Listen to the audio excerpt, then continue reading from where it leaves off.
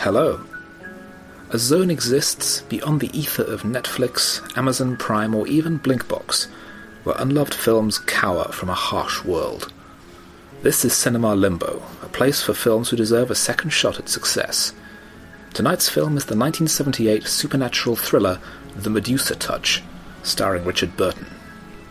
Joining me again is Chris Arnsby, a man for whom every day is New Year's Eve, and this episode was recorded in his front room, overlooking a ditch. Now, The Medusa Touch is an interesting movie because I was actually introduced to it by you. Oh, okay, I didn't know that. Well, I think, as we might establish later on, your knowledge of this movie is rather less than I was expecting. A few years ago, I had a small Halloween party at my house, and I invited some friends over, and I stacked up on various horror movies on DVD, including actually buying Blair Witch 2, which I still haven't watched, and I think I actually gave to a jumble sale. But you brought over The Medusa Touch, and you gave such a convincing pitch as to why we should watch it, that we did, and it was the only thing we watched. Yeah. And I thought it was a terrific movie, very unusual and original, and I've recently purchased the Blu-ray myself, and in the course of researching for this podcast, I have actually watched the movie on Blu-ray once a week for each of the last 3 weeks. So I now know it rather well. Yeah, I can imagine, and you've presumably got a slightly cynical and misanthropic view of the human race as a result. Well, exactly how much I agree with the main character we will come into later, although you've seen my notebook that I've been using, Yes, and yeah. It does look like the ramblings of a psychotic. It looks like the prop from Seven, but I'm sure that's fine. Oh yeah, there's the bit here on the other page about how I was bored with someone on the tube and just threw up all over him, and then laughed and laughed and laughed. There you go.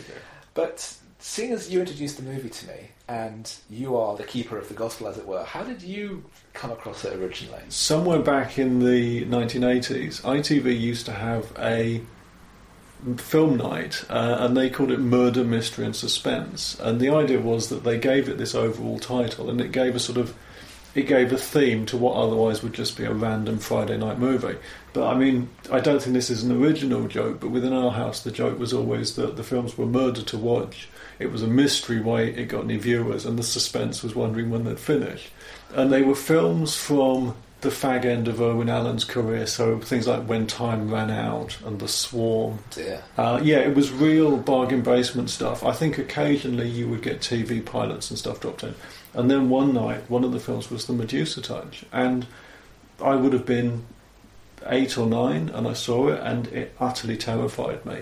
And as with a lot of these kind of films, you watch them when you're young enough, and you kind of create an emotional attachment to them. And as far as I'm concerned, this film can do no wrong. We recorded another podcast where we talk about Freddy Got Fingered, and in the course of that, The Goonies comes up, and the fact that a lot of people really have an emotional attachment to that particular film. And I think it's the same kind of thing. I think you watch some things early enough, and it's effectively just love at first sight. You're just kind of blind to their faults. So I saw it in the 1980s, and then I think I was in the Virgin Megastore and I was looking through the videos, and I saw it on VHS, and it kind of struck a half memory with me, because by that time I'd sort of forgotten this long ago viewing in the early 80s. So I got it on VHS, watched it, remembered it, thought that was brilliant. It came out on DVD. I upgraded to DVD. In fact, I bought it twice on DVD, because the first time it came out was a release from Carlton, and it was the worst transfer ever, literally, because it's quite a dark and shadowy film. People would move and their face would smear across the screen. It was an unbelievably technically poor copy of the film, and it was obvious that nobody at Carlton cared about this. Well, what do you expect from a company that employed David Cameron? A little bit of politics there, but yes, you're quite right. I mean, they obviously they just went, this will do as well. And then the very nice people at Network released a better quality version, and I got that. And then the very nice people at Network, realising they wanted a good thing, released it on Blu-ray, and I bought it again. And I think it is the only film that I can basically say I've owned it on all the sort of domestic formats, I've gradually upgraded from watching on TV to VHS to DVD to Blu-ray. I don't think I can. There's no other film I can say I did that. That's impressive. I'm sure I can think of a few in my case. A View to a Kill. Again, films from your childhood that you have a special connection with. Yeah, no, but that's exactly it. And I do feel the same way about this, I guess, as I feel about Star Wars and Blake Seven. You know, somebody coming cold to Blake Seven now is just going to look at it in absolute horror. And is the best one in the world. Blake Seven has dated quite a lot. And I don't. So this is a man wearing a Doctor Who related T-shirt with the name of a director on, who no one else remembers. I know, yeah. It seemed funny at the time. I think it's marvellous. I think it's just charming. But Blake Seven, for your benefit, listener, was the BBC's take on. It's Star Trek. It's sort of it's not so much. It's more like Star Wars as a TV show. But with that very pessimistic British point of view. And it actually aired in Britain the day that Star Wars was released. Yes, it did. But it was filmed in an electronic studio. It's done multi-camera in a way that is now completely antiquated. And although I haven't seen it in many years, I would be very much prepared to give it a shot if it was repeated. But a modern viewer coming to it cold would think, this looks like it was shot in a church hall. Yeah, you could probably run a clip from this and a clip from a similar Doctor Who story, and people wouldn't be able to tell the difference. They're just indistinguishable. There was a huge overlap anyway in production terms. Yeah, I suppose to stop me from dragging us too far off the subject, it's the same thing that I've got an emotional attachment to Blake Seven, and so I don't care. I don't care that it's kind of creepy that as a 7-year-old kid I was allowed to watch a TV programme in which the lead character was framed for child abuse. And the fact that the BBC thought that was a suitable introduction to a hero for a primetime family science fiction show. You know, it's full of all these bizarre, questionable decisions. You're right. But who cares? Although he was only framed. Yes, this is true. Yeah. You can't, I suppose, in a way, you fall in love with something, and it's just other people fall in love with The Godfather, or other people fall in love with The Treasure of the Sierra Madre or something. I happen to fall in love with The Medusa Touch. I know exactly what you mean. I fell in love with a film I'm sure will feature on this podcast, Biggles Adventures in Time, which I adore, even though it's clearly not a particularly brilliant film. Now, I know The Medusa Touch is possibly rather obscure. I mean, it's had, as I say, it's had VHS release, DVD release. It's now available on Blu-ray from the wonderful people at Network, who, in the purposes of full disclosure, we have a mutual friend who works there.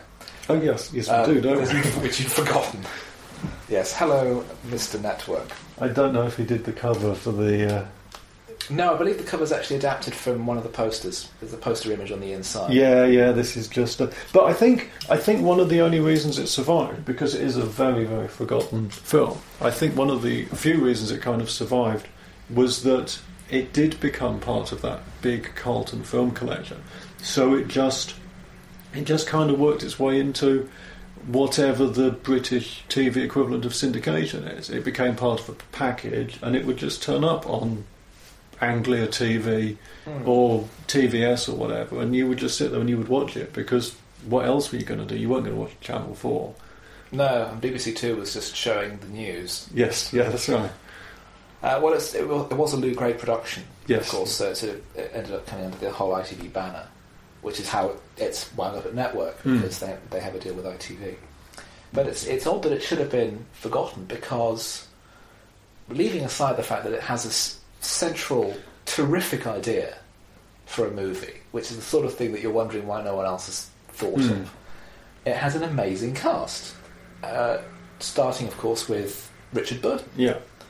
In a performance that is both incredibly intense and magnetic, yet also requiring almost no physical effort from him whatsoever. Because despite being top billed, he's not actually in the film very much. I did watch this. I wondered if he was on set for... He must have been on set for about 3 days, if that. I think it's probably a bit more than that. But he's really not in it a huge amount. And the film is structured in such an odd way that it starts with him. I think it might be worth going through the film gradually in chronological order, because whereas in other films that we've talked about on this podcast, the plot isn't that important or is well known. With the Medusa touch, actually the plot is interwoven into the film very cleverly. It starts with Richard Burton's character, a man named John Mauler, being apparently beaten to death in his own home, and the police arrive and discover that he is in fact still alive. He's carted off to hospital, and they follow clues in his notebook to a psychologist who tells them that he believed he had the power to cause catastrophes.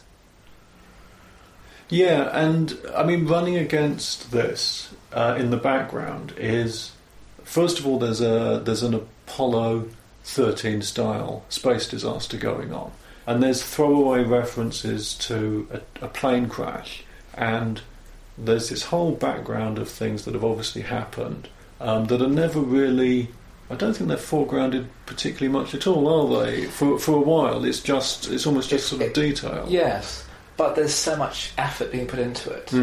Because I mean, at the very beginning of the film, Mauler's watching the coverage of the space mission on TV, and the detective is investigating, who inexplicably is French. Yes, but is French and played by an Italian.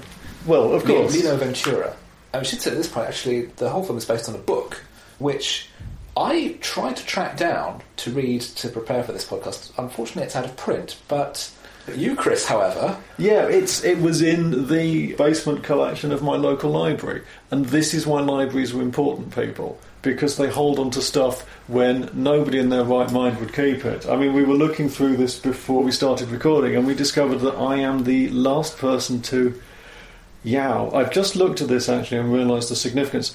We looked at the date label. The last time this book was taken out was 14 years ago. It was taken out on the 29th of September 2001. Now, given that the cover of the book features a Boeing 747 crashing into Centrepoint in London, and it's a fantastically, lovingly detailed image, I find it incredibly significant actually that somebody took it out on the 29th of September 2001. That's kind of creepy in a way. And that connects with the film, because the film is all about coincidence and the connection between disaster.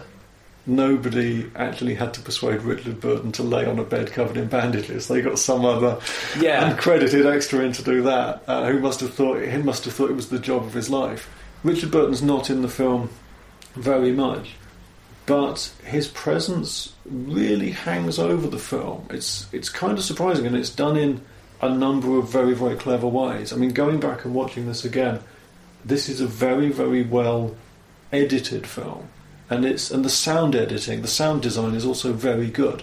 Richard Burton's character is in a coma, and he's hooked up to ECGs and all sorts of hospital life support, and the sound is often played over the top of unrelated sounds, so that it becomes, there's a technical word, isn't there, for sounds that aren't actually part of the scene that they're playing over. Non-diegetic. That's exactly the word I was looking for. The sounds of the EEGs almost become a character in their own right. But at the same time, and I'm jumping ahead a little bit towards the end, but it's just an example of how well thought out this is. There's a sequence where they're rushing towards the hospital. They play the EEG sounds over the scenes of Mauler in his bed. They don't play them over the scenes of the characters rushing towards the hospital. And suddenly their absence is what becomes significant, because they've been a presence all the rest of the way through the film. And there's a fantastic piece of editing right at the start of the film, when Mauler goes to see the psychiatrist for the first time. No, it's not. It's the policeman goes to see the psychiatrist for the first time, and they're talking about Mauler. And it cuts. It's a very abrupt cut to Mauler speaking to Zonfeld. And it's actually quite disjointed. It feels quite disjointed. It almost takes you out of the film in a way, because 1 minute Zonfeld is talking to the police inspector, then suddenly Richard Burton's character is there. And then it cuts back, and you realise that what you've been seeing is a flashback, but there's been nothing to indicate that you were watching a flashback. You're just you're just expected to take it in your stride. And then, as they start talking, I think what happens is that as Zonfeld starts talking to the police inspector, they do a very, very slow fade back, so that what you have is a composite shot. You've got Zonfeld and the police inspector with Richard Burton's head superimposed sort of centre frame. and it stays like that for the duration of the scene, and then it very, very slowly zooms in on Richard Burton's face and fades back into the past again. And it's just an incredibly well-edited sequence, and it's an incredibly clever way of getting the audience used to the idea that this film is going to be cutting between its flashbacks, and it's flashbacks within flashbacks at points, isn't it? Because yes. I think when he's talking to Zonfeld, he's then talking about incidents from his childhood. So yeah, it's a real sort of regression at times. It's a very cleverly structured film in that way, and in fact it was co-produced, and I assume the editing was supervised by Anne V. Coates, who'd worked with David Lean. Oh, right. And in fact edited Lawrence of Arabia. Oh, that, yeah. So she was a very high-powered, very experienced editor, and I think that's rubbed off on the movie. I mean, I honestly, I should have checked writing in my notes to see whether or not she actually edited the movie. She produced it with the director, Jack Gold. It's a very strikingly shot film. Lots and lots of just close-ups of people's eyes. And this is one of those occasions. I suspect this was a film that was released in the cinema and probably picked up a little bit of interest, but I don't think it really registered even when it was first released. But it must have looked fantastic. You know, to see it in a cinema, and effectively you would be sitting there in the dark, and on the cinema screen would be nothing but a giant close-up of Richard Burton's eyes staring out at you. It must have looked really, really good. I mean, it looks fantastic now when you see it on Blu-ray. Yes, it does. I mean, I'm sure it did attract attention, simply for the fact that, Richard Burton is in it. I suppose that's true. The huge movie star.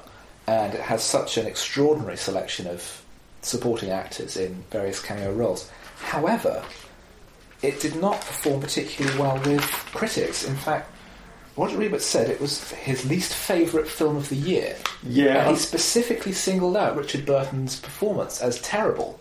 Oh, okay, I didn't know that. I mean, obviously Roger Ebert says a lot of things. I've got to say that I did some research on other films released in 1978. The Swarm, I think, was 1978. Convoy was 1978. The terrible Bee Gees film Sgt. Pepper's Lonely Hearts Club Band was 1978. So I think actually we can discount. It may have been a lot of things, but it certainly wasn't the worst film of 1978. Well, that's as maybe. There was a lot of competition that year. Yeah, I can imagine there was. And I think the way the film came about was interesting because Jack Gold actually knew the author of the book. I'm not sure if he actually mentioned his name so far. His name is Peter Van Greenaway. No relation to Peter Greenaway, the artist and filmmaker. But Van Greenaway had written a number of novels. I think this was his fifth book. Yeah. Is that the first edition that you have? It is. Or rather, that's absolutely remarkable. The library service has, although it is covered in library marks. So yes, it came out. So it's ruined. Cost £2 when it was released, and it came out in 1973. That's actually a nice little valuable item that you've stolen. No, it's genuine. It's just on loan, and it's going to go back to the library, and it can sit in the archives for another 15 years until somebody else decides they want to read it. But yeah, on the author, I mean, apparently, The Crucified City, The Evening Fool, The Man Who Held the Queen to Ransom and Sent Parliament Packing, Judas, with exclamation mark, which makes it sound like an unsuccessful sequel to Oliver. And, I mean, the interesting thing is, obviously, the book is a book about an author, and in the book Marlowe, I think, has produced 4 or 5 books, as has Peter Van Greenaway at this point. And I genuinely don't know how much is kind of an inside joke that Peter Van Greenaway writes a book in which the lead character is a barely read, disgruntled author with a very jaded view of humanity. I think it's possible that he may be having a bit of an inside joke there. Yes, there is a self-awareness, and that Mauler does become a villain protagonist. Yeah. And I think maybe Greenaway holds similar views. And in fact, having watched the film carefully and listened to what Mauler says, I share similar views with him as well. I consider myself much more of an optimistic person and not a mass-murdering psychopath. Yes. But his views about corruption in high places and that kind of thing, and some of his attitudes towards the military and war, I would not automatically refute. It's interesting comparing the book to the film because they're both very, very similar, although, I mean, the structure of the film is simplified a little bit. something that's almost entirely cut out of the film is that there's a whole subplot in the book that Mauler has connections to people in high the places. secret state, yeah. And the theme, one of the themes of the book is that the state is kind of preparing, not exactly for is preparing to just make Britain a considerably worse place with fewer civil liberties. It's around the time that there was actually a genuine conspiracy that was looking into taking over the government from Harold Wilson. Yes, there was meant to. So I think he's picking up on a lot of the themes at the time, and he comes into contact with. In the film, it's not really mentioned. No, it's only in one scene, and it kind of comes out of nowhere, and it's not mentioned again. Yeah, one of the things that happens in the film when they show clips from his journals is they include the line "no sign of L." And I think you're meant to assume that L is Lovelace, the man who he gets sent to prison when he disastrously defends him in court. But actually, in the book, L is another character who he successfully defended as a petty crook and becomes an employee, for want of a better word, of this kind of secret state, and is drip-feeding Mauler with all this stuff about how the state is really operating behind the scenes and what's really going on and what the public don't know. But that's kind of more or less cut out of the film. It's kind of depressing how these things go in cycles, because one of the things he talks about is how the election... In the book he says the last election, which I assume means one of the ones in 1970. It says the last election was manipulated by the opinion polls, and of course that immediately made me think of the most recent general election, 2015, yes. Where you not necessarily, I mean, opinion polls themselves are slightly outdated, but you could certainly argue that focus groups and things and opinions, and yes, you could argue that that's something that's still very, very contemporary. It's interesting because as I was thinking about the movie the other day, it did make me think that there's something about this, like the X-Files, that the idea of a man who can cause catastrophes to happen is a very X-Files idea. But the idea that this also ties into government conspiracies and the secret state and cutting civil liberties and all that kind of thing, that's even more X-Files. Yes, it's kind of uncanny, isn't it? It makes one wonder if Chris Carter read the book or saw the movie. It's not impossible. There's a whole different podcast to be made on the subject of Chris Carter's influences, because I would never accuse him of plagiarism, but I think Chris Carter at some point saw Quatermass in the Pit, probably the Hammer film version, and probably doesn't even remember seeing it. But when you look at the Martians' plot to colonise the Earth in Quatermass in the Pit, and then look at what the aliens were planning to do in the X-Files with the bees and the black oil, and I think it's been established more recently that they were making that up as they went along, and they've all but admitted that they were making that up. But there's something about that kind of invasion by genetic proxy that is very, very similar to Quatermass in the Pit. And who knows, maybe Chris Carter saw a back-to-back double bill of Quatermass in the Pit and the Medusa Touch when he was 11. I can offer the tidbit that Quatermass in the Pit was released in the US as 5 Million Years to Earth. Okay. And John Carpenter had actually cited it as a major influence on him, to the point where his film Prince of Darkness, he wrote under the pseudonym Martin Quatermass. Oh yes, he did. And it's a very Nigel Neal script. And he actually worked with Nigel Neal on the script for Halloween 3. Originally a Nigel Neal story, but he took his name off it because he objected to all the people having their arms and legs pulled off. Which is fair enough. I suppose so, yeah. From what I hear, Nigel Neal was... the grumpy old man of sci-fi. Yes, the most cantankerous man in Britain. In fact, a cantankerous writer discussed with the modern world? I wonder where I've heard that before. I mean, what... Yes, who knows where people that write these things get their ideas from? Yeah. Well, actually, Chris Carter has cited The Night Stalker, Kolchak, of course, as a great influence in terms of the tone on the X-Files. So he has been very open about his own influences. There are 2 references to the Medusa Touch in songs by the Manic Street Preachers, which I think, because they're angry about everything too. Yeah. That it kind of fits with their almost avoidance of success. It's one of those films that if you scratch the surface enough, a lot of people love it, but not many people seem... It never really gets cited as a great film.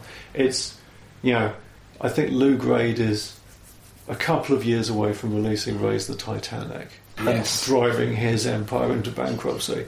Richard Burton is at the point in his career when he's just making any old rubbish. He just made The Wild Geese. Okay, so... And that was actually a big hit. Yeah. But, yeah, by this point he was just doing, how much will you pay me? Yeah. So it's one of those films, I think, where it just gets overlooked because it kind of comes at a bad point in everyone's... 1978, probably not the world's greatest year for the British film industry generally. Well, no, by the late 70s, I mean, you can almost trace it by the trajectory of the Carry On movies, because by the early 70s, the Carry On movies were turning into... I think smut is a bit harsh, but they were becoming increasingly lazy in using sex as a joke. I think Kenneth Williams had very, very harsh things to say about Carry On Emmanuel, which must again be around this time. It was 1978. Oh, well, there you go. So, yeah, see, 78 of... There was the death of Carry On, and thus pretty much the death of the British film industry until Richard Curtis. But it's a film that I think it stayed in circulation because it was... It was part of the catalogue. It was part of a catalogue that was owned by a big company that had an interest in seeing its films at least stay roughly in circulation. I don't think the fact that it came out on VHS and DVD was just, let's chuck all these things out and make a bit of money off them. I don't think there was ever anything more calculated than that. But in a way, because it's such an undercover film, everybody feels like they're discovering it for the first time. I mean, that's, again, going back to one of the reasons why I like it, is it's the classic example of everybody loves Star Wars, but you can't sidle up to somebody and go, watch this, it's brilliant, because they'll just go, yes, I know. Whereas a film like this, you can show it to other people, and it is... Yes. It's a film that you can show to other people, and it's a film that you can pass on your love for. And when you hunt around on the internet, I don't think anyone apart from Roger Ebert really has anything bad to say about it. And I'm not surprised it shows up then in stuff like the Manic Street Preachers, because I can imagine that it's a film that everybody encounters and everybody thinks they're the first person to discover it, and then everybody wants to tell everybody. It's one of the reasons why when you were asking for suggestions for this podcast, it was like, yeah, this seems like such an obvious film to suggest. And it's strange, actually, that I hadn't thought of it myself. I don't know. I mean, what I was thinking was that the two films I was going to suggest to you were this and Night of the Demon. And they are both, in their own way, I think, they're an example of that supernatural thriller genre that... There's something about Britain that we seem to do stuff like that really well whenever we do films about them. I think you can probably even lump in Quatermass and The Pit to that. And the nice thing about this, The Medusa Touch and Night of the Demon, is they both have sequences where the main character goes to see a spiritualist, which is also another nice coincidence. And which is a very English thing as well. When you suggested Night of the Demon, I said no on the grounds that it's too well known. Quite possibly, and in fact, not only a few months ago, I actually showed Night of the Demon to a group of friends, and I was a bit concerned that they wouldn't take to a British horror film from the late 50s in black and white, but they watched it in near silence, and they seemed to really enjoy it. That's good. So I think that I see what you mean. It's something that people tend to discover separately, but it's a much better known film than The Medusa Touch. Yes, yeah. Well, although like Medusa Touch, it's also a film that's been quoted a pop song because it's in a Kate Bush song. Yes, of course. Yeah, it has, hasn't it? Quatermass and The Pit, however, everyone has heard of. Yes. So yeah. Yes, especially Chris Carter. Well, exactly, and John Carpenter. Yeah. All the seas. So if you go back to the plot a little. Yes. So one oddity is that they, having read through Mauler's notebooks and traced his psychiatrist. The psychiatrist is called Zonfeld. Yes. Which is the most obviously made-up name in history. In the original book, the character is, I believe, an elderly Jewish Holocaust survivor. Yes, yeah, a Jewish psychologist. In the film, Lee Remick? Lee Remick, the glamorous young American movie star, and prominently billed for the purposes of overseas sales. And she's fine. She's very good. Yeah. Actually, saying that she's fine is unfairly understating her performance. And again, the interesting thing is they make very few changes to her character or to the dialogue that she says. I mean, that's what's interesting about this in a way is that it's almost a textbook example of how to adapt a book into a film. It's done very, very sympathetically. And whole chunks of dialogue are just taken verbatim. And it's very, very odd that you can read a book where the character is an elderly Jewish doctor and then see the film and the same character is Lee Remick. I think that works very well. As Detective Inspector Brunel talks to her, she explains Mauler's stories about how he may have... a story I like about how he was very ill with measles when he was a child, and his Irish nanny was horrible and treated him absolutely horrifically. And he prayed to the devil that she would die, which she did. And that brings up, I think, an ongoing strand at the time, which was the religious horror movie. Yes. Particularly, in light of Lee Remick being in the movie, The Omen. Ah, yes. Which has the American stars in the British setting. It's only a couple of years earlier. Based on a successful book that had been written to cash in on Rosemary's Baby, I think. I think the other thing as well is that with the book being released in 1973, the book it takes an equally cynical line on Christianity, and the book itself actually came out against the backdrop of a group called, I think, the Festival of Light. Oh, yes. Mary Whitehouse, Cliff Richard. The guy whose name escapes me, who used to be an intellectual and ended up criticising the life of Brian.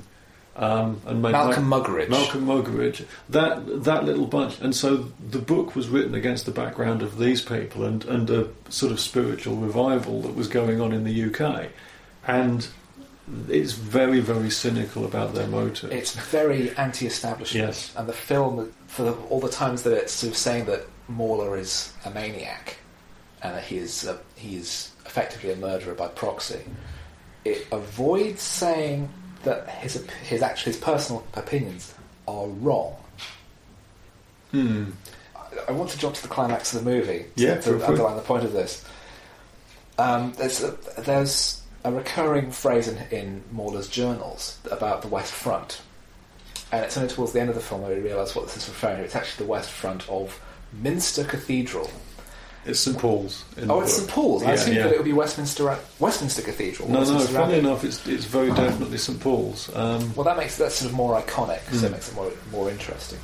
But apparently the reason is that they couldn't obviously film at Westminster Cathedral. They had to film at Bristol Cathedral, which, inside and outside, looks nothing like Westminster Cathedral, but they still had to say it was in London. So they kind of go halfsies and just make up something completely unrelated to the name.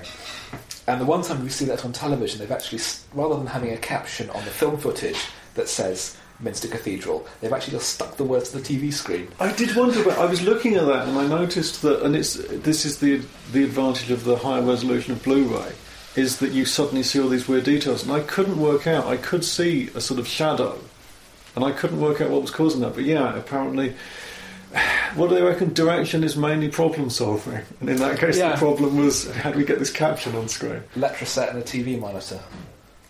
And well, it's only on screen for a few seconds, and if you're not looking for it, then it doesn't really notice. But I thought that was quite amusing. It's kind of charming in a way. It seems like a very old school piece of filmmaking, because obviously these days we just press this button on the computer.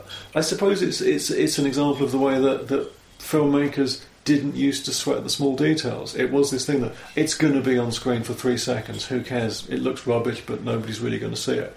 Whereas later on, when you get the destruction of Minster Cathedral, the last effects shot where the actual cathedral collapses looks a little bit ropey, so they put it on a TV screen instead, and they just about kind of get away with it. I actually think that shot looks fantastic. Okay. And that whole scene, because it turns out the West Front is the West Front of the church, because it's on the verge of collapse. Even though it's on the verge of collapse, there's going to be a Thanksgiving service inside with the Queen and all the Commonwealth heads of states, which, even if there wasn't a man who can spontaneously cause terrible things to happen, is a terrible idea. Yes. But Mauler psychically from his hospital bed, still in his coma, causes the whole place to collapse. And that whole collapse sequence looks incredible. It's absolutely perfect. It's an incredibly well done piece of nastiness. There's a shot of a panicking crowd, and they run out of one of the doors, and somebody trips over, and there's literally a wall of people, and there were people falling forwards onto the people already on the floor, and it is exactly what you would expect to see in a situation like that. Whereas normally if you see panic on films, it's all kind of quite nicely choreographed, and there'll be lots of people running around, but because it's a film set and because nobody wants to get sued, they'll all be running around in very safe, well-defined ways. This actually looks messy and it looks ugly. It's one of the few times in the film you see blood, I think, isn't it? There is that great moment, well, I think it's great, where some kind of glass fitting falls on a woman's head and she falls to the ground, and there's just a cutaway shot of just a splat of blood across some masonry. And it's nasty. Yeah. But I think, well, yeah, but it would be. The film's kind of earned it at that point because it's been very restrained the rest of the way through. Yeah, but yes, particularly when Mauler's body is found at the beginning of the movie. It's the shots are arranged so that we can't see his head, because the inference is that his head has just been beaten to nothing. And everyone is shocked that he's still breathing because he shouldn't be alive. And later on, when he's in hospital and they're putting electrodes onto him, I thought, well, don't press too hard, press to his brain. Just go right through, yeah. and actually, the little detail that the weapon that's used to beat him up is a bust of Napoleon. Yes, yeah. Not as I thought when I first saw the book. I can't begin to describe how lurid the book cover is. It's fantastic. Incidentally, the book cover is on the Wikipedia page for the book, and it's the most spectacular shot. But in the corner, for some reason, it's got the top of Nelson's column. Well, and I was wondering for ages why that was there, but obviously it's because that's I think it's the murder weapon. It's actually, I think it's Napoleon, but it doesn't have... It does. Oh, no, Nelson, obviously. Yeah. But it does make... Essentially, the cover of the book makes it look like Centrepoint has been relocated to Trafalgar Square. And also, and also because of the angle, it looks like it's falling over. Yeah, but actually, it's a little bust of Napoleon, which is inexplicably hovering in midair, and which has a tiny little streak of blood on one shoulder, which is a nice little horrible detail. The jacket illustration was by Colin Hay, so well done, Colin. That's a brilliant bit of design work. Yeah, and that's. I mean, if it's a first edition, that's what you want on the cover. A really big plane crash into a recognisable building as well. Yeah. Because I imagine Centrepoint was fairly new at the time. It was. I mean, Centrepoint itself was quite notorious at the time, I think, because it stayed empty for years because the guy that built it could afford to leave it empty. And that's one of the reasons there's a homeless charity in the UK called Centrepoint. Oh, yes. And it was because there was a lot of outrage about the fact that this big iconic building went up in the middle of London and the developer just left it empty because he could afford to and because he was waiting for rents to increase to the point where it was actually worth letting it. Which is exactly the sort of person whom John Mauler would hate. Yes, yeah. So it's almost as though he aimed that plane. Although, obviously, at the time, Centrepoint was pretty much the only really high building in London anyway. Yes, yeah, it would have been that or the Post Office Tower, and the IRA had already had a go at the Post Office Tower. Well, they hadn't tried hijacking a plane. Yeah. Let's not give them ideas. No, this is true. But in the film, I mean, and again, it's kind of hard to know whether this is deliberate or whether it's sort of the limitations of the special effects technology at the time. It doesn't look like Centrepoint. And I don't know whether that's to avoid it being too realistic. In the same way that Minster Cathedral, there's obviously a slight step back from reality. I do kind of wonder whether somebody was a little bit concerned about being accused of bad taste. Well, I think in the case of Minster Cathedral, it was more a practical issue because it clearly had to be a made-up church out of sheer practicality. In the case of Centrepoint, it could have been they were concerned about being sued for plagiarism because it's such a new building that, well, you've ripped off our architectural designs, even though it's the real building. So maybe they're sort of just adjusting it just to get around that legal issue. But yeah, the whole recurring theme of disaster, even down to, I think it's where Brunel is going to visit Zonfeld for the first time and he's walking up the steps inside the townhouse where her offices are, and he trips on one step because there's a loose stair rod. And they sort of kind of pass over, but it's like everywhere everything connected to Mauler, it has something of death about it. What's odd about the film is that it doesn't... It does go for a couple of jump scares, but they're not related to the actual storyline. So they're not related to Richard Burton and his ability to create disaster.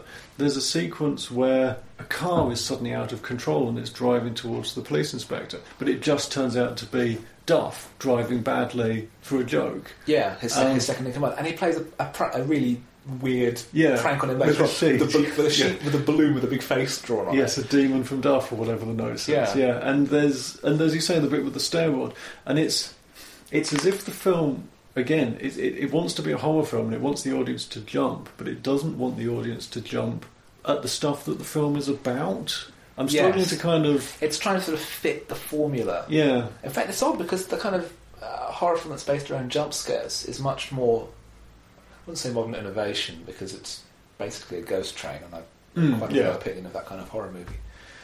But it's sort of trying to say, well, here's some sort of shock moments. Yes, here's... But the actual film itself, the scary content of the movie is more based around suspense, based around the idea of this man who can stare up at a plane and make it drop out of the sky. He can look at you and make you die. Give you a hard Paddington Bear stare, and you'll be dead of a heart attack in an hour.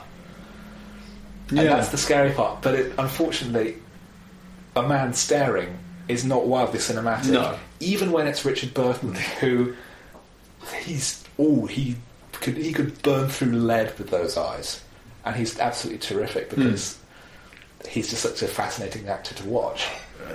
He's a very sullen presence in this film all the way through.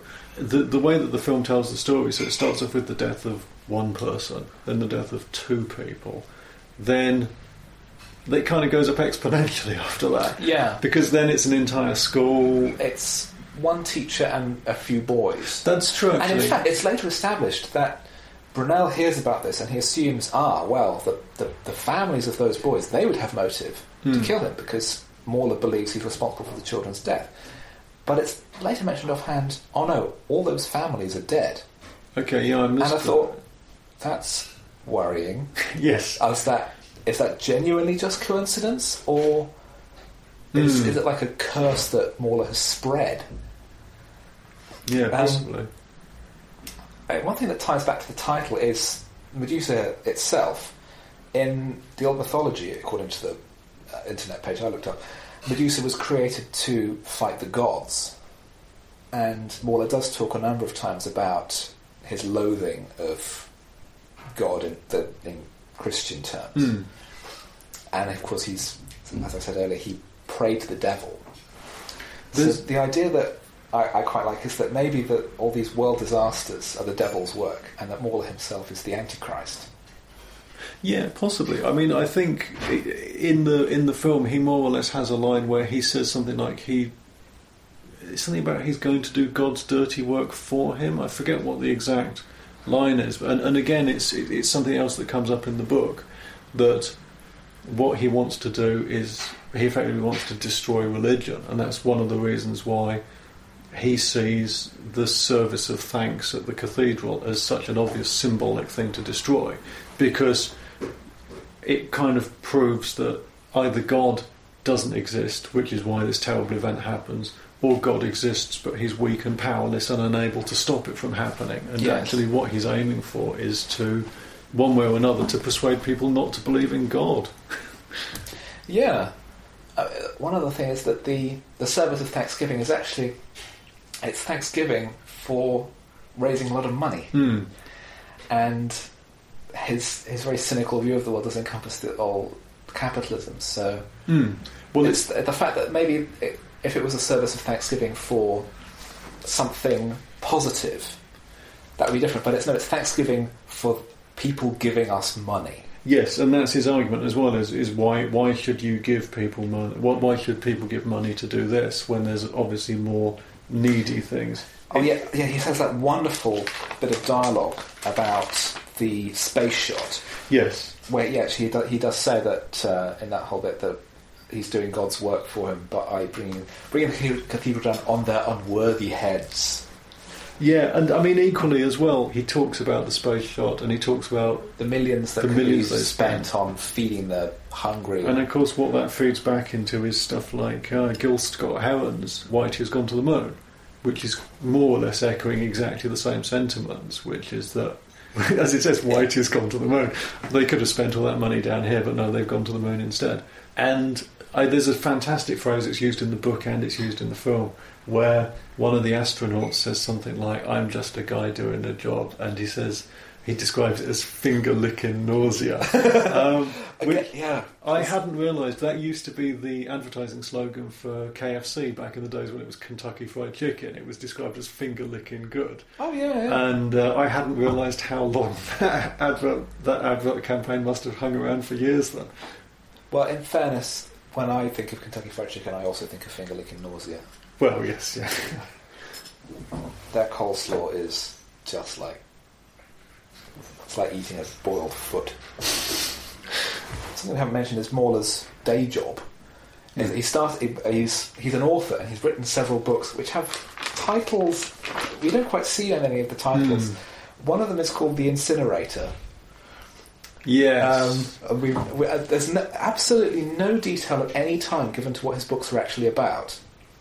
I don't think. It's something that comes up a little bit more in the book, actually, and I bet you I can't find the right page, which is a shame. And in fact, it's worth mentioning that at one point Brunel goes and he interviews Mauler's publisher, and the publisher is played by Derek Jacobi. And this would only have been a couple of years after I, Claudia, so this was a really big star cameo. And there's a fantastic shot in there where Brunel's talking to the publisher, and the camera pans across from Brunel, the publisher, and then it pans back again without a cut to Mauler. So we're suddenly in a flashback, and then the publisher walks across camera, apparently dressed different. Yes, but it's actually just a very sort of quick change in clothing. I think he's just taken his jacket off. It's done, but again, and it goes back to this is a very, very well edited film, and it holds together. And in theory, you could have quite easily got lost by the structure and not really been able... Are we watching the past or are we watching a flashback? But actually, it all hangs together very well, and it's surprisingly stylish in places. Yeah, it's brilliantly produced.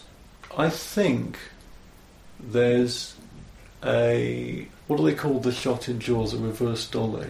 At some point when Richard... Contra-zoom. Contra-zoom. The famous shot of... Roy Scheider, when he's on the beach and the shark comes up for the first time, and the camera pulls away, and somehow the camera dollies backwards, but it zooms in at the same rate. So the world all seems to rush away from Roy Scheider, or rush towards him. I forget exactly how it works. Anyway, I'm getting very, very bogged down in trying to describe something visual. There's a very similar moment in this, and I wish I could remember where it is now, but it's at one point when Mauler is using his powers, I think, or describing them. And it's interesting because you don't notice it, because it's done much more slowly. But I think it's the same kind of shot, it's just done at a different speed. So whereas the one in Jaws has that real moment of, look at me. Yeah, but it's that great moment of realisation. Yeah, whereas, my God. It doesn't draw attention to itself in the Medusa touch, but I'm sure it's in there somewhere.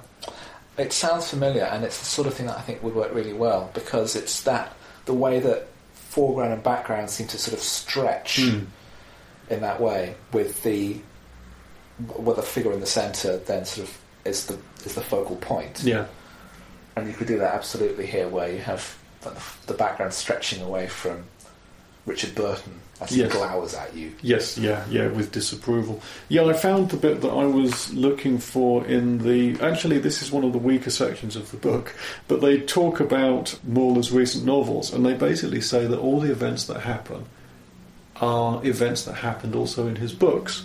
So it says 2 years ago he wrote a story with a subplot in which hundreds died in a jumbo jet crash. Last year he made the rise and fall of a supersonic airliner the centrepiece of a novel, because in the book there's a whole bit about Concorde as well. He makes Concorde crash. These are back in the days when... These were back in the good old days of the white heat of technology, and I think when the book was being written, Concorde was still being tested. So it crashes on a test flight. 5 years ago, he hinted at the disappearance of a nuclear submarine, because that's another thing that was cut out from the film, but there's a submarine goes missing as well. And then 2 years later, his first piece of science fiction, in which 3 men died on the moon. It's all there in his books. And what was the subject of his current piece of fiction? The death of a novelist who convinced a psychiatrist he was capable of destruction by a kind of telekinetics. So the book suddenly goes a bit weird and self-referential at the end. Imagine if that had been Van Greenaway's last book. Yeah. That would have been terrifying. Yeah. I mean, who knows? He's got a very, very short Wikipedia entry. I mean... Well, it does list his other books, and he wrote... This was one of his earlier books. He wrote at least as many more books. Again, he ended up writing, I think, about a dozen, and he died in 1988. Okay. But it's based on this. It seems a shame that his work's been forgotten. And I think, as we said in the book, the Inspector character is not French. No, he's just a standard English copy. His name is Inspector Cherry, and he's actually... There are a number of sequels with Cherry investigating other strange goings-on, one of which mentions that Mauler is still alive. Wow. So, given the ending of the book, I mean, by this point, let's blow the ending. But the film's still got one more scare, and this is the thing that I remember staying with me as a kid when I watched this. And it's so good. It's so I found it particularly frightening because I've always had a terror of nuclear power. Brunel's rushed to the hospital, unplugged everything and pulled all the tubes out, and Mauler appears to finally die. But Duff, I think it's Duff, or whoever is by Mauler's bedside, notices his hand is moving, so they give him a pen and a piece of paper, and he writes something. And what he writes is different in the book and the film, but with virtually the same consequence. In the book, he writes Holy Loch, which is where American nuclear subs were based. Yes, yeah. Still are. It's up towards Glasgow. Should they be based in the UK still? It's kind of... Do they have their own coast? A top tip for anybody that wants to go on holiday is if you go to the Isle of Arran, you can actually sit on the Isle of Arran and you can watch the nuclear submarines manoeuvring in the Clyde estuary, because they can't submerge as they come out of the Clyde. So you sit there and watch all these things go past. No, as far as I know, they're still there. Like Otis Redding. Watching the nuclear subs go in. Absolutely. Got to pass the time somehow. But in the film, there's another sort of recurring background news story about there being a peace march on Windscale, which we now know better as Sellafield, the nuclear power station in Cumbria. And this actually ties in, I think, with Van Greenaway's first book, The Crucified City, which sounds brilliant. It sounds like the sort of thing I would love to read. Yeah. It's set after a nuclear war, and it's about a final peace march on Aldermaston, the nuclear research facility, with one of the marchers apparently being the second coming of Christ. Yeah, it's a fascinating idea. Yeah, but we see in the background of everything that's going on, we hear that this march goes badly, that there are riots. What with it being a nuclear power station, I assume that many of the guards are armed, and eventually, the word that Mauler writes down on his piece of paper is Windscale. And then I think his eyes open. And his eyes open. In a big close-up. And another big close-up. And then the sound of the EEG machine kind of swells. In fact, you've got Gordon Jackson, isn't it? Yes, Gordon Jackson's in it. Is standing there in front of this, and he looks at the screen with horror, and the sound of the EEG machine swells. As a kid, you'd sit there and you'd watch Digby, the biggest dog in the world or something, and you get to the end of the film and, hooray, Digby's back to normal size, all is well. Or you get to Star Wars... and evil is vanquished. Yes, everyone's happy.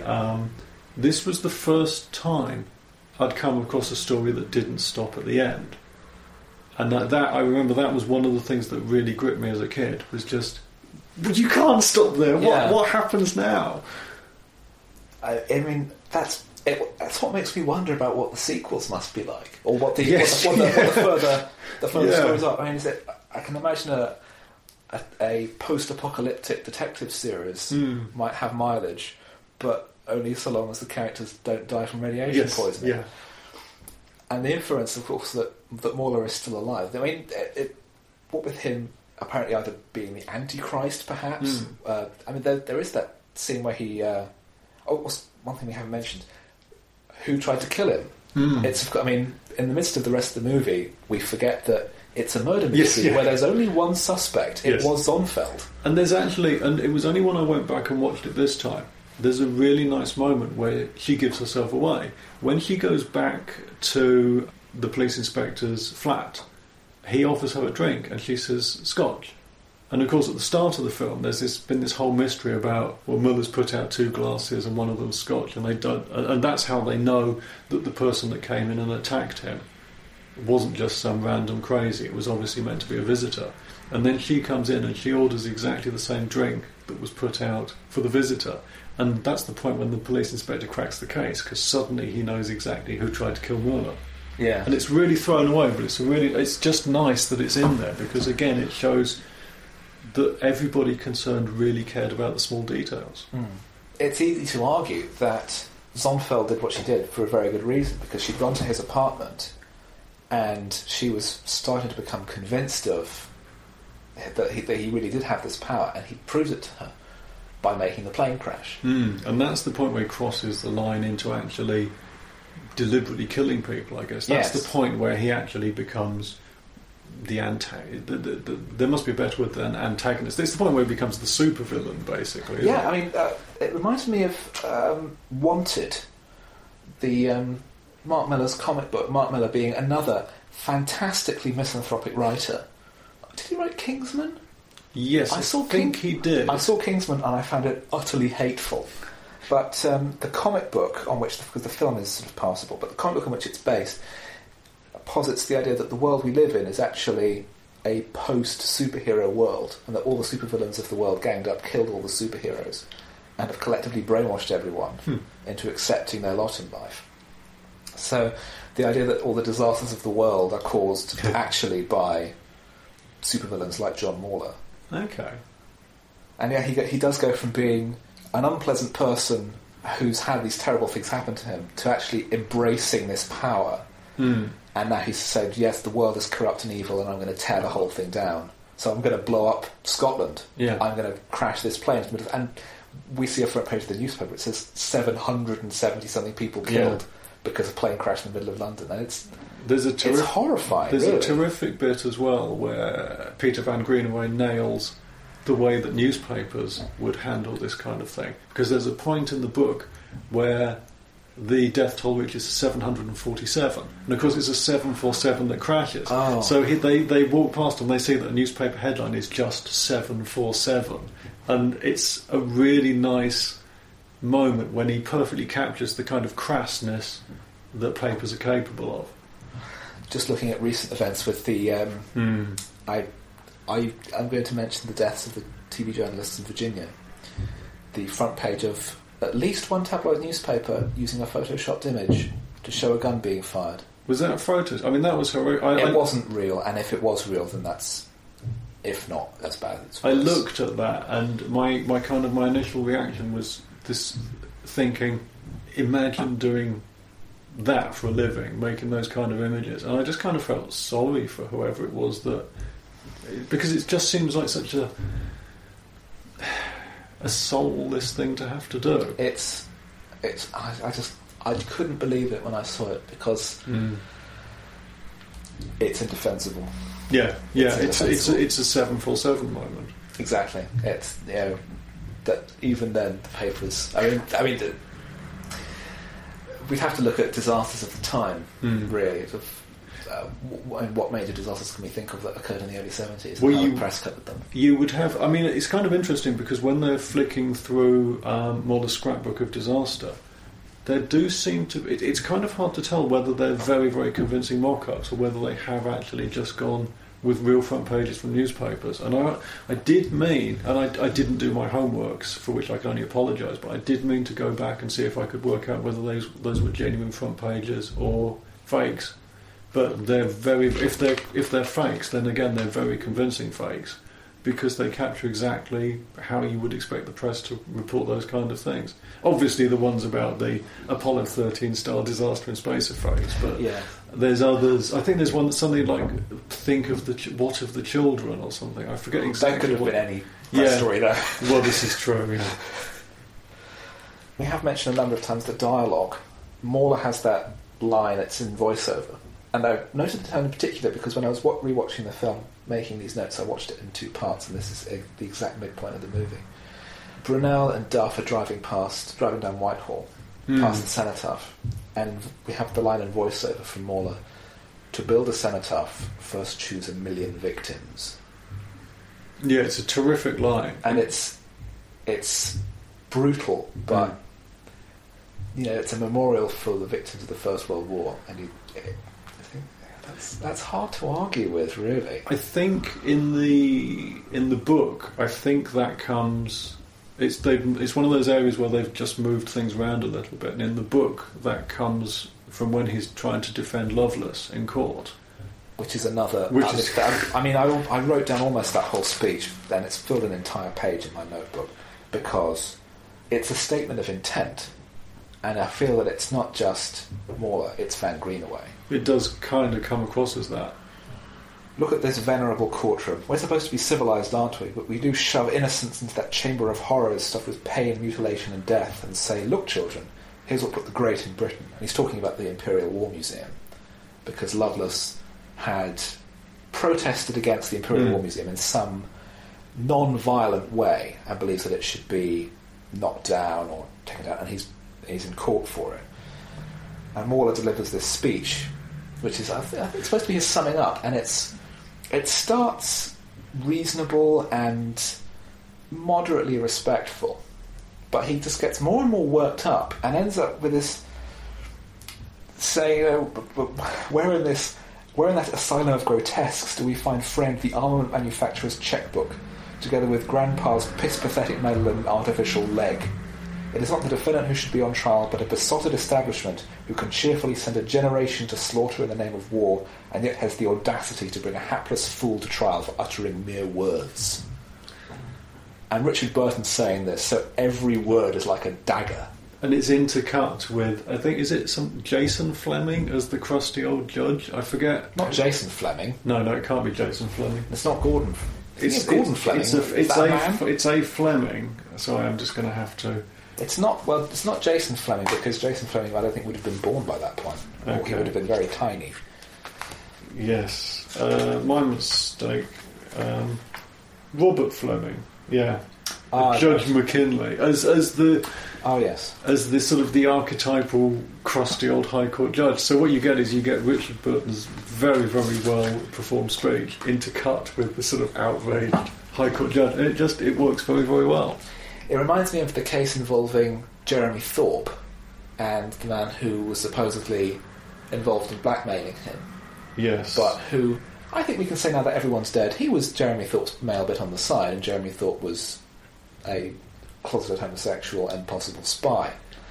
And the summing up in the trial was so outrageously biased that anyone could possibly impugn Thorpe's reputation as an MP, as a pillar of the establishment, as a man who knew how to wear a pocket square, that Peter Cook performed that incredible speech that night at an Amnesty International gig. And he wrote it in an afternoon. And it has that sort of line towards the end, and now I instruct the jury to retire, as indeed should I, to consider their verdict of not guilty. And it's exactly that attitude that we get from the judge, who, with Lovelace convicted of wanting the Imperial War Museum to be knocked down, and there's a place for the Imperial War Museum, it depends on the way it presents history, but for this kind of protest, 9 years in jail. Yes, and it completely destroys his life. He ends up homeless and being run over by a bus. Yes, and in the book, it's used, that bit of background is used as an example of how the secret state, is corrupt. Because in the book, he is on trial for attempting to blow up the Bank of England, and the implication in the book is that this guy's just a patsy, that they've deliberately they wanted to set this fake bomb threat in order to cause a bit of panic and to make people more willing to accept the reduction in their civil liberties. Exactly like the Reichstag fire. Yeah, and this guy then becomes a patsy for that crime, and they just kind of get rid of two problems at once. It's a very brutal film. It really, Richard Burton, Mauler is the hero of the movie, and he's a mass murderer and misanthrope. Brunel I mean, everyone in the movie who we're supposed to like winds up killing people. The hero fights. There can't be that many films where the hero fails. I mean, in this one, the hero doesn't. He solves the murder. I think it's yeah. He doesn't really accomplish a lot else. And it's a reasonably common trope in horror movies that I suppose that's true. That the evil triumphs, the monster triumphs. But it's certainly very much of its time, that much more cynical tone of the 70s.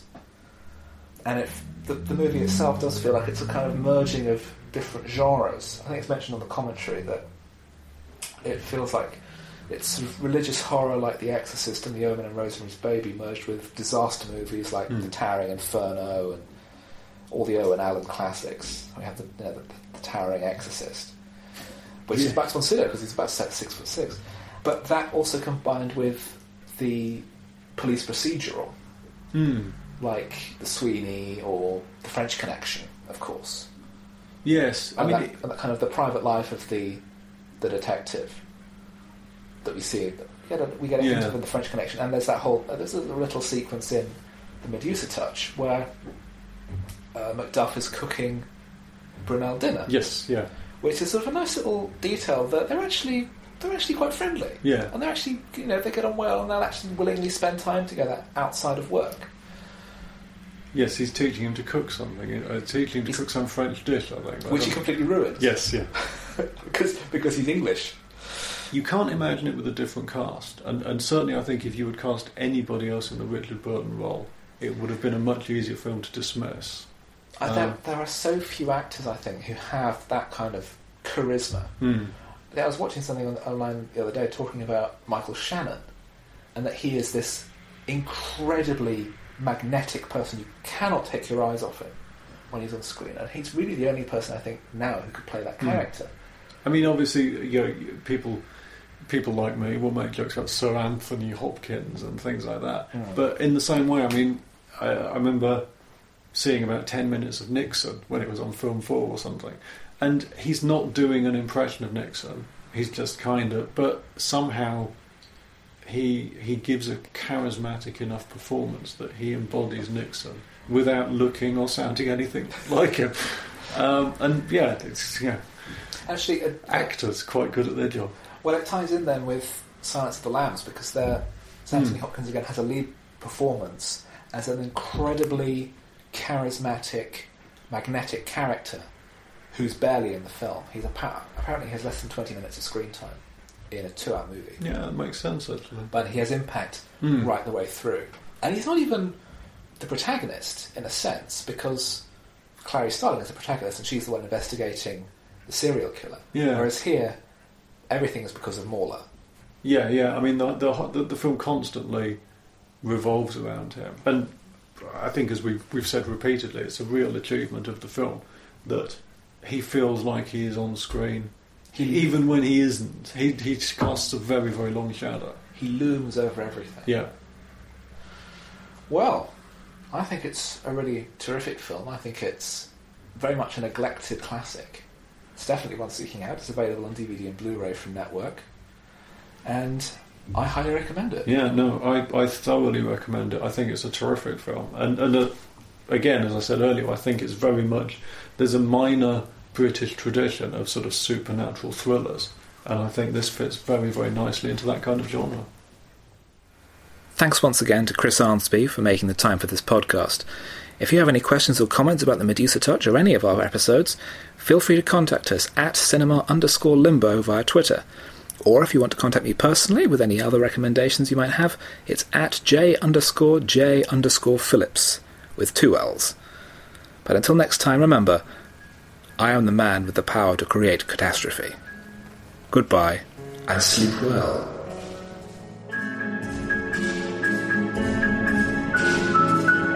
You have been listening to Cinema Limbo, hosted and produced by Jeremy Phillips, edited by Martin Fenton, with music by Philip Alderman. Cinema Limbo is part of the Podnose Podcast Network. Come and visit us at www.podnose.com.